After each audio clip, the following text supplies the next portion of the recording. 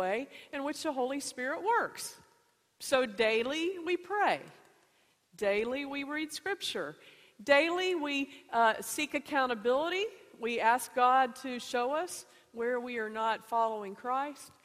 We meet regularly with small groups of folks who help us to realize that we are not Christ-like yet. Amen? If I ever think I'm perfect, my husband hastily reminds me I'm not. But we need a group of people to be honest with us and say, man, that's just not very Christ-like.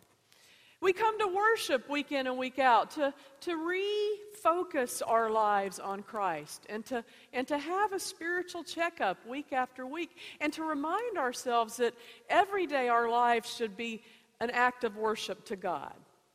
Whether we're a doctor or a lawyer or a school teacher or whatever our job, we should do in a way that honors Christ and is an act of worship. So that worship is something we do 24/7 if we're truly connected to Christ. And we also take communion. You know, we have long held that Jesus himself comes close in the time of communion and gives us a special dose of his Holy Spirit when we partake. So it's really feeding on Christ and having him just go through every fiber of our being. That's another part of the method. And so as I came to the election, I submitted to prayer every day.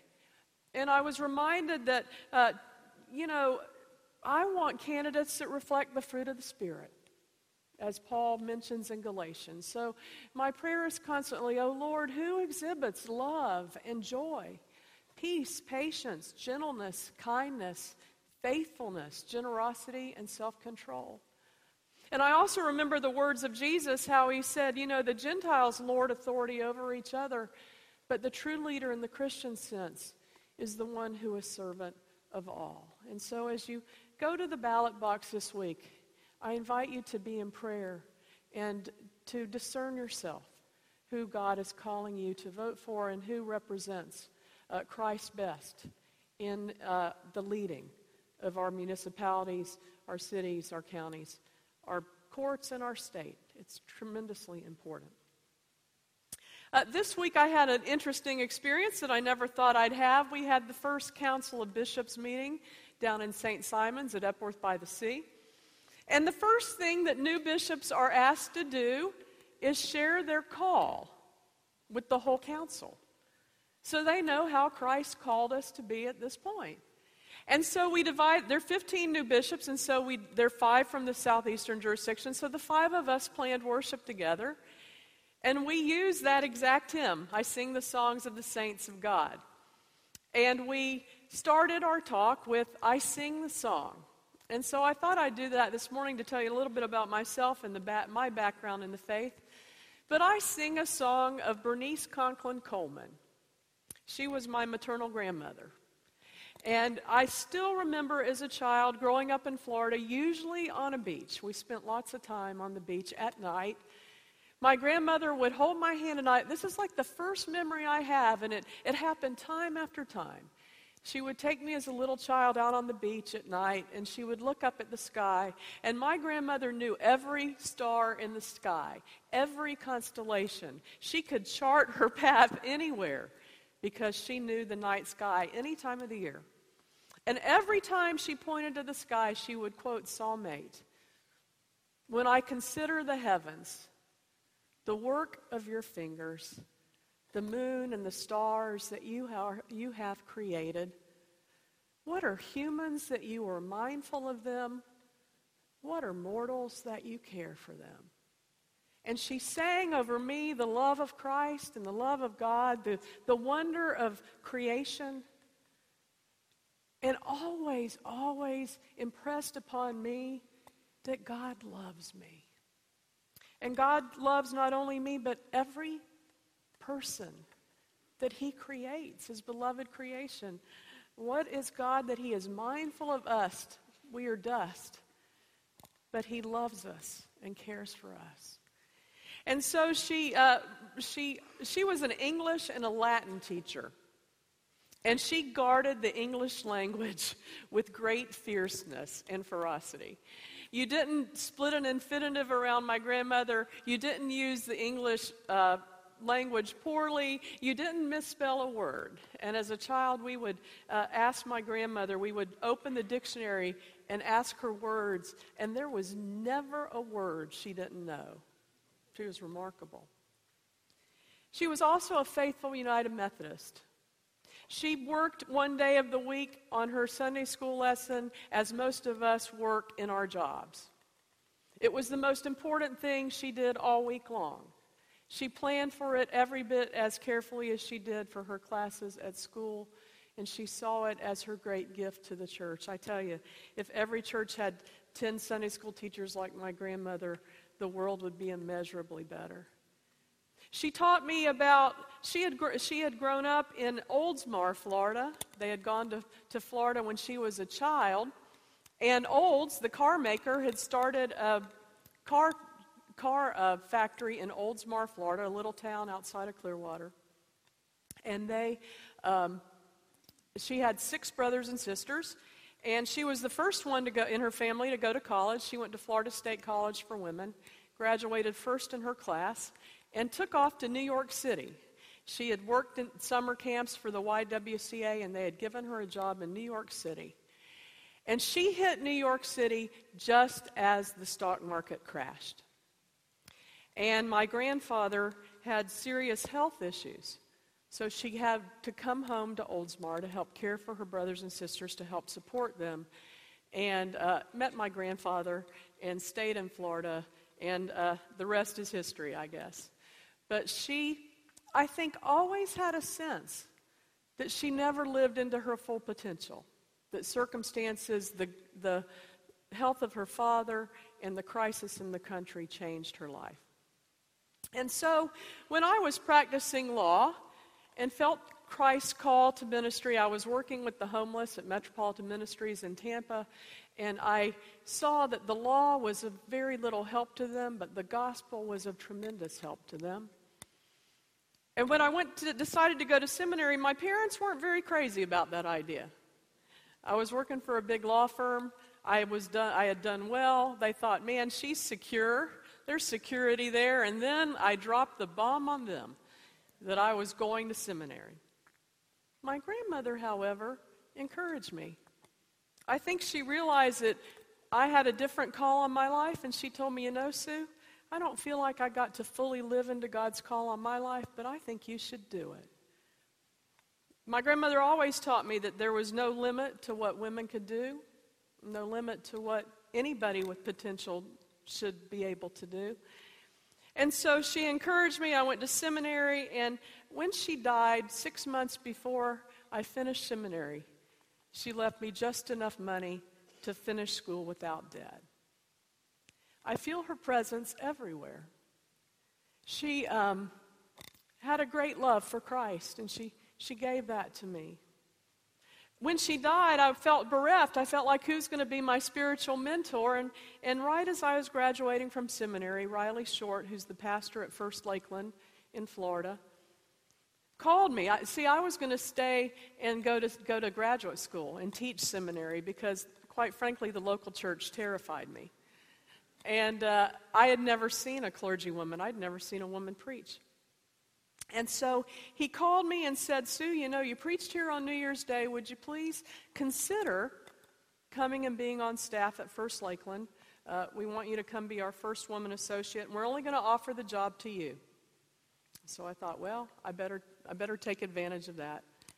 So I went down, and Riley became my new spiritual mentor, and he taught me to love the church, and I had a wonderful experience there. There's no greater power in the world to transform lives, to make disciples. You who are here week in and week out, transform the world.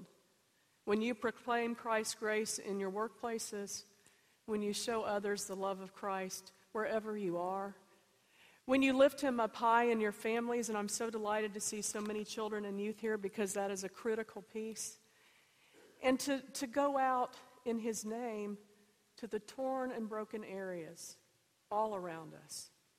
It's vital. Riley Short encouraged me, and when I was elected a bishop He came and stood with me when I was consecrated. You see, his father was a bishop, Bishop Roy Short, who was Bishop of Florida and Cuba. So the lineage continues, and the joy is there. I invite you now to stand for the scripture, and then I'm going to say a few words about the mission of the church and where we go from here. I really wanted to talk about the whole book of Acts, but I figured you'd want to get to lunch, and you'd get awfully tired standing if I read the whole book of Acts. So this is a sample passage from Acts 20. From Miletus, Paul sent a message to Ephesus, asking the elders of the church to meet him. When they came to him, he said to them, "You yourselves know how I lived among you the entire time from the first day that I set foot in Asia, serving the Lord with all humility and with tears, enduring the trials that came to me through the plots of the Jews. I did not shrink from doing anything helpful, proclaiming the message to you and teaching you publicly and from house to house, as I testified to both Jews and Greeks about repentance towards God and faith towards our Lord Jesus. And now, as a captive to the Spirit, I am on my way to Jerusalem, not knowing what will happen to me there, except that the Holy Spirit testifies to me in every city that imprisonment and persecutions are waiting for me. But I do not count my life of any value to myself, if only I may finish my course in the ministry that I received from the Lord Jesus to testify to the good news of God's grace." The word of God for the people of God. Thanks be to God. If you look at the Gospel of Acts, every church I go to, and the churches that I've gone to have always been churches in need of transformation, churches who forgot their first love, churches who had turned inward, churches that, well, quite frankly, were fixer-uppers. And what we always started with was the book of Acts. We start with the book of Luke, the Gospel of Luke. And, I remind you in the Gospel of Luke that by chapter 4, they're ready to kill Jesus. So it doesn't take him long to make them angry.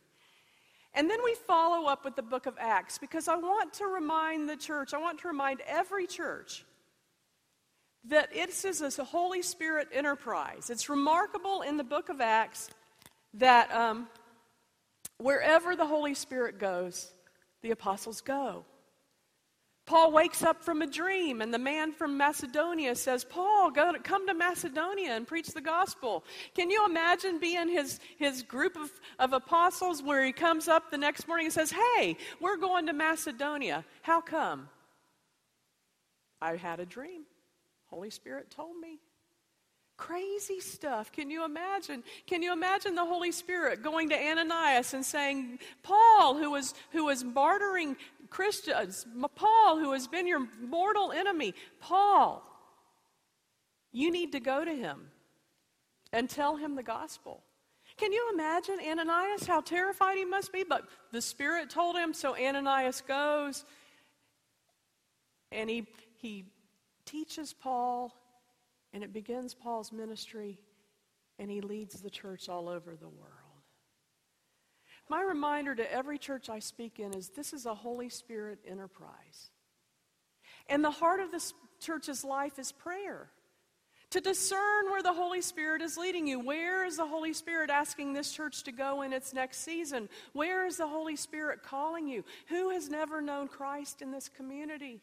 How is the Holy Spirit calling you away from what's comfortable and normal? The other day I met with a group of clergy, and they said, "Bishop Sue, tell us, what is your message that you want us to proclaim?" And I said, "The message I want you to proclaim is to get out of the seats and to get out into your community and to find the people who have never heard of Christ."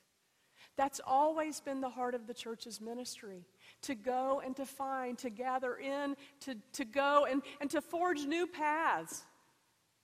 And so at your council meetings, at your leadership meetings, in your small group meetings, the question should be, who is not here? What groups are not represented? Who is voiceless in our community? Who needs to hear about Christ? I say this so urgently because our culture is becoming increasingly secularized, even in this heart of the Bible Belt.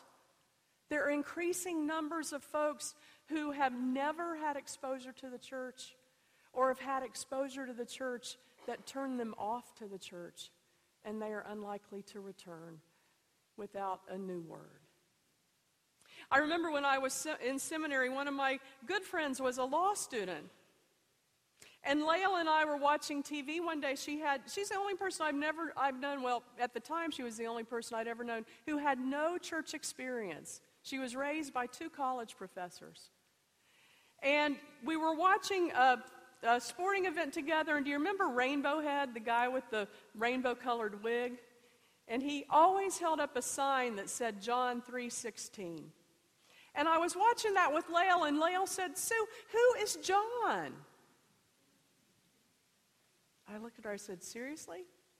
She said, "I have no idea who John is." I said, "John is a book in the Bible." And she's like, "Well, thank goodness, I've always wondered that." And then she said, "Well, what are the numbers?" I said, "Well, one's the chapter and one's the verse." She said, "Well, what's the colon?" I said, "That separates the chapter and the verse." And she said, "Oh, the Bible has chapters and verses?" I said, "Yes, John does too." And I took my Bible and I showed it to her, and I was stunned. And so I was going to chapel at Emory, and every week I would come home and I would call Lael, and she'd ask me, "Well, how was church today?" I said, "Well, today we had the head of the Carter Center come talk to us." She's like, "Why would you have the head of the Carter Center talking in a church?" I said, "Because they're doing away with worms in rivers all over the world that cause blindness in children." She said, "That's pretty cool. But why is he in a church?" I said, "Because the church cares about that, cares about children all over the world who are blinded." She said, "Really?" So each week I'd call her and kind of entice her. Because you see, she had a heart for humanity. She loved people. She wanted the best for the world. She had a tremendous heart for justice and what's right. She just had no knowledge of Christ or the church. In fact, she saw the church as a kind of threatening place with a bunch of very opinionated people that kind of scared her. So I did this for many, many months, and finally Lael said, "Sue, could I go to church with you?" I said, "I think you could." Now, I'm not telling you today that she is a wholly sold-out Christian. I'm not even telling you that she goes to worship regularly. But she knows Christ. She's been introduced to him. And she knows that the church is a place where we do celebrate the gift of Christ to the world and God's compassion to all. When I think of my grandmother, I think, if we could have every child take them by the hand and show them the wonders of creation and sing over them the song of the love of Christ that he has for them, that's our job. But there are a lot of children in this community, there are a lot of adults in this community who have never heard that. Last summer I traveled in England to look at the fresh expressions of Christianity. The church has declined so quickly in England that they've started a movement. And they challenge people in the churches to go out to places where people normally meet and then to figure out a way to speak to them through prayer. They have the Holy Spirit lead them. They have the Holy Spirit. They go and pray and they discern. I had a pastor in Florida, and he discerned that the Holy Spirit was calling him to go to Moe's restaurant. So he started going to Moe's. He took 2 laity from his church with him, and on Sunday night they went to Moe's, and they started Bible study.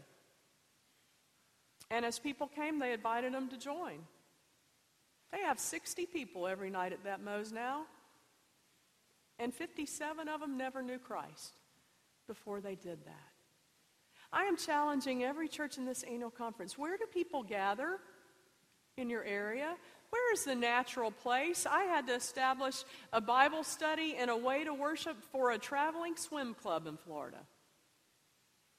But where do people need to be? Go out. Go out. Break out of the walls of your church and go.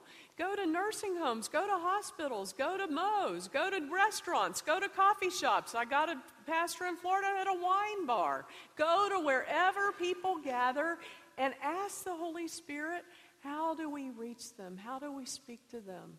How do we sing Christ's song over them? As a bishop, I have a problem. Well, I'll tell you about Gene Parks. Here's another saint that I want to tell you about. Gene Parks was a retired DS in my first church that I served. The first church I served had 72 retired pastors. They were my greatest fan club. They were amazing folks. But Gene Parks, as I went off to take my first solo appointment in the church, said, you know, Sue, your job is to make disciples for Jesus Christ. That is your full-time job. And unless you model that to the people of your church, they won't do it. And he said, you should be able to meet a person a month. So at least 12 people a year, 12 professions of faith should be as a result of you. And so every year, in the 20-something years since, at the end of the year, I sit down and I am delighted to have had way over 12 professions of faith per year in every church I served. Our job is to tell the story, not be manipulative, not look at people as projects, but to sing Christ's song into lives that need it. The problem I have now is, in my job, I see mostly church people. That's just the nature of the business. So I've been praying in my method, day in and day out, what do I do? Now, this is going to rock your world, but that's okay. I realize that I live most of the time in hotels. And what the Holy Spirit called to mind was years ago I was reading E. Stanley Jones. Many of you heard of E. Stanley Jones? Oh, that's sad. E. Stanley Jones was the finest lay evangelist ever in the Methodist Church. And E. Stanley Jones wrote that every night when he would travel the world as an evangelist, every night he would spend in a hotel bar. He said, those are the loneliest people on the face of the earth. And never has there been such a fertile ground for singing Christ to people. So I've decided I'm going to be the bishop of hotel bars. Wherever I stay, wherever I go, I will wander in. I will invite the Holy Spirit to speak to me, to show me who to talk to give me the words. But I expect there are lonely folks there. I expect there are folks whose lives seem empty and depressing and small. So on this All Saints Sunday, I ask you to remember the people who sang Christ to you, who taught you, who invested their lives, who worked really hard. I've had the horrible task of closing many churches. And I always ask the few, the faithful remnant, how hard did your ancestors work? And they could tell stories of day in and day out, how they went out and relentlessly went through the neighborhoods and community to gather people to that church. And then they come to the realization that they had quit doing that. And that's what caused the church to stumble and ultimately fail. Many, many folks have sung Christ through the years to you, to your mothers, your fathers, your grandmothers, your grandfathers, your aunts, uncles. You can name them. I hope you will as you come to communion this morning. They're all here. I've always loved that. In the Apostles' Creed, we say we believe in the communion of the saints. Wherever we gather at Christ's table, they are all here, singing over us, encouraging us, but mostly saying, continue this story. Humans that God is not only mindful of, but desperately loves them. So who's not here? Who needs to be here? Where are the broken places that haven't heard a song in a long time? And how are you singing it? In the name of the Father, and the Son, and the Holy Spirit. Amen.